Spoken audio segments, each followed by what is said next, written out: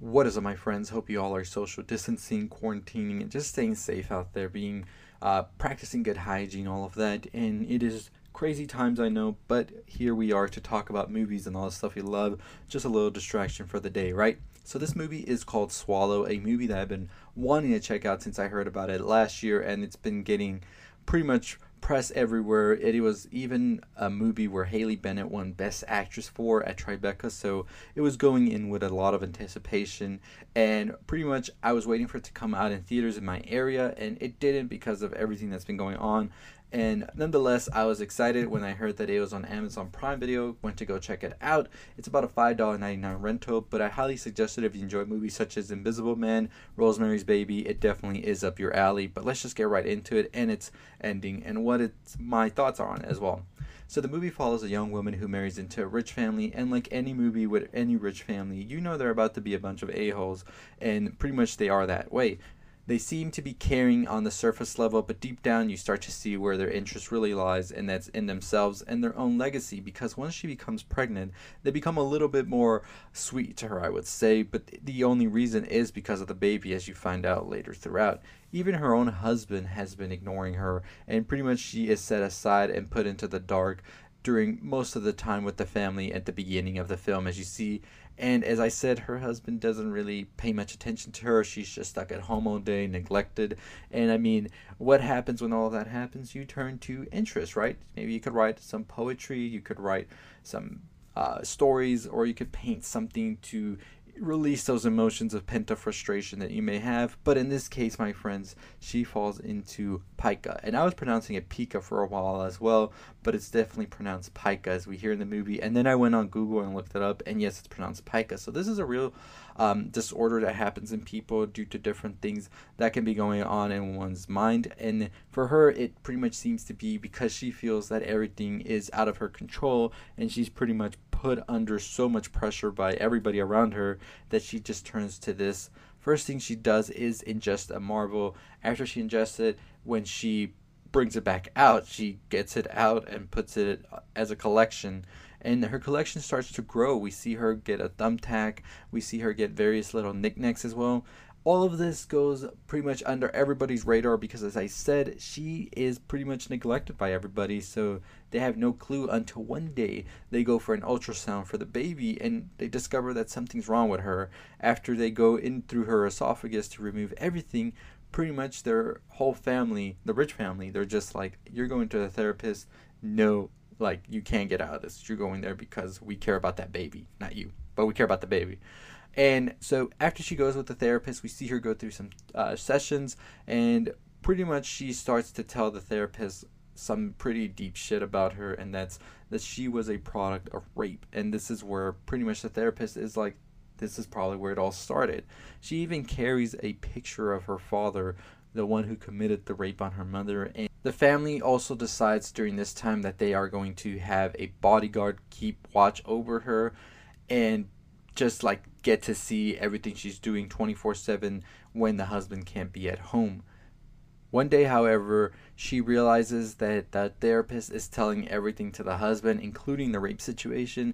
And you would think this would be like the turning point for the husband when he hears this news, but no, this man decides that by just being like, I'll buy you anything you want, just let me know. But I'm going to the gym first. It's just going to be like a solution for it all. And I think this is when she quickly realizes is isn't going anywhere. And she has like a meltdown of sorts.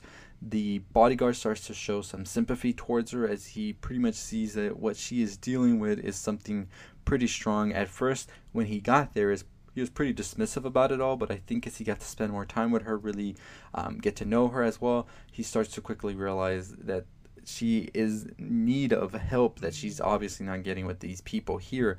So when they're alone one night, he goes to sleep on accident and she ingests a large tool. This large tool, however, proves to be too much and she pretty much is choking on it. The bodyguard wakes up in time to go get her help. She goes into emergency surgery and the family pretty much is like, that's it, we've had enough. You're going to a psychiatric ward, and if you don't, our son is going to divorce you, and that's that. As they are about to do this, however, she quickly manages to escape thanks to the bodyguard, goes to a motel as the family goes out to look for her, and this is where everything just ends. Like, she gets a phone call from Richie, the husband, and he's like, if you don't come back, you can forget everything. What are you going to do out there by yourself? You can't do anything. And he just hammers this down, even calling her a cunt at a point. So she's just like, goodbye, I'm not talking to you no more. Smashes her phone. That's that. She tries to go with her mother, but her mother's pretty like, we would want you to come, but at the moment the house is too full, so I'd rather you not. And you can clearly tell that where this whole like emotional thing for her comes from, as her family just sounds like a bunch of jackasses as well. So with nowhere to go and her old life with her old life with her so with nowhere to go and her old life with her husband pretty much destroyed, she decides to go find her father, the one who committed the rape, and get some sort of closure. As she goes to his home, she realizes he has a family, everything now. It's actually his daughter's birthday, his younger daughter, and at first the father is like, I don't know who you are, but who exactly are you? Tell us. And when she does, he's just like, okay, what are you gonna do? Ruin my life for everything now? She says that she is in charge now and she is going to get this closure that she needs so bad.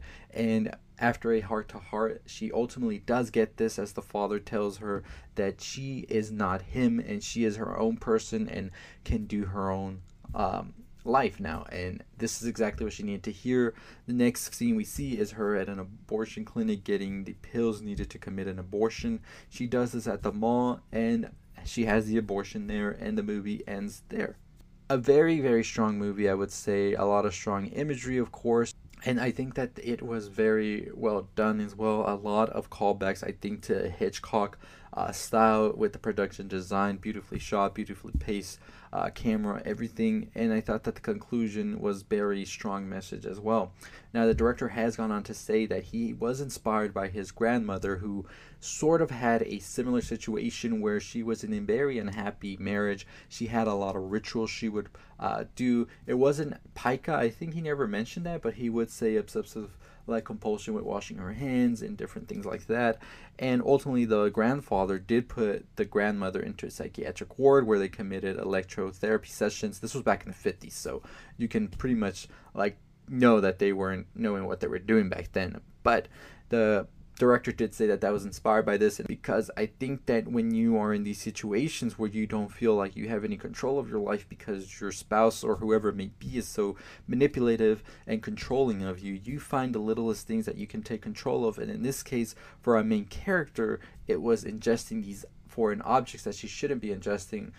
And I think what made her want to do this was because it's something that's so ingrained in you that you shouldn't do, and you know you shouldn't, but you're like, you know what, I'm gonna rebel and still do it. And in doing so, I feel like I am in control of myself. And I think that was the whole thing with her during this part of her life. And I think also the fact that her mother being pregnant with her was out of her control. She feels that she doesn't have any control of her own life as well because of that, because she didn't, it was such a forced and evil thing that happened to her mother, and she feels all of this, like, I would say, guilt for it, even though she shouldn't. And at the end of the film, we see, like, the father, who is the rapist, tell her that that has nothing to do with you. You are not that.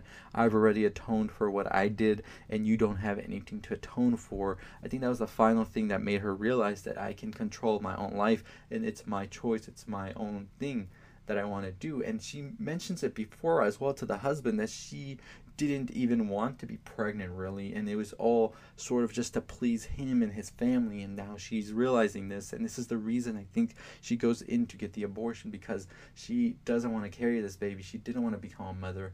And so by the end of the film, we see a new character be reborn and pretty much be this person that she wanted to be but felt that she couldn't be anymore. And the demeanor of her even changes. She's not trying to keep up with her looks or anything for anybody else. And her voice as well, you hear it from the beginning of the movie be so soft spoken and very much so scared to speak up. But by the end of the last scene with the father, you hear this new person emerge, and it's completely different from what we've seen before, and a very good character arc, I would say, for her. So in conclusion, pretty much it's a movie about controlling, manipulating people, and what that can drive them to. It doesn't have to be something so severe such as violence or anything like that, but just by sort of like putting this person down, even not even being like, I would say, you really get a whole different person. And I think when she finally stood up for herself, in the end, we had her happy ending. So, what are your thoughts on Swole? If you've checked that out or not, let me know in the comments below. I like to know. And anyways, if you haven't already subscribed to the channel, what are you waiting for? Hit that like, comment, share, all that good stuff. We're on the road to 15,000 subscribers. Let's get to it. I have a video coming out later on the Outer Banks, so make sure you tune in for that, the Netflix show. Go check out my other videos as well. And as always, I hope all of you are doing good. Social quarantine, social distancing, all of that. And if there's any other movies that you've checked out during this time that you'd like me to discuss as well, leave them down below. I'll try to get to them. I have a list of videos. I have about like 10 videos I want to get through as well, so I wouldn't mind adding some more to that. And anyways, as always, don't forget to like, comment, share, subscribe. I would really appreciate that. And I'll see all of you next time.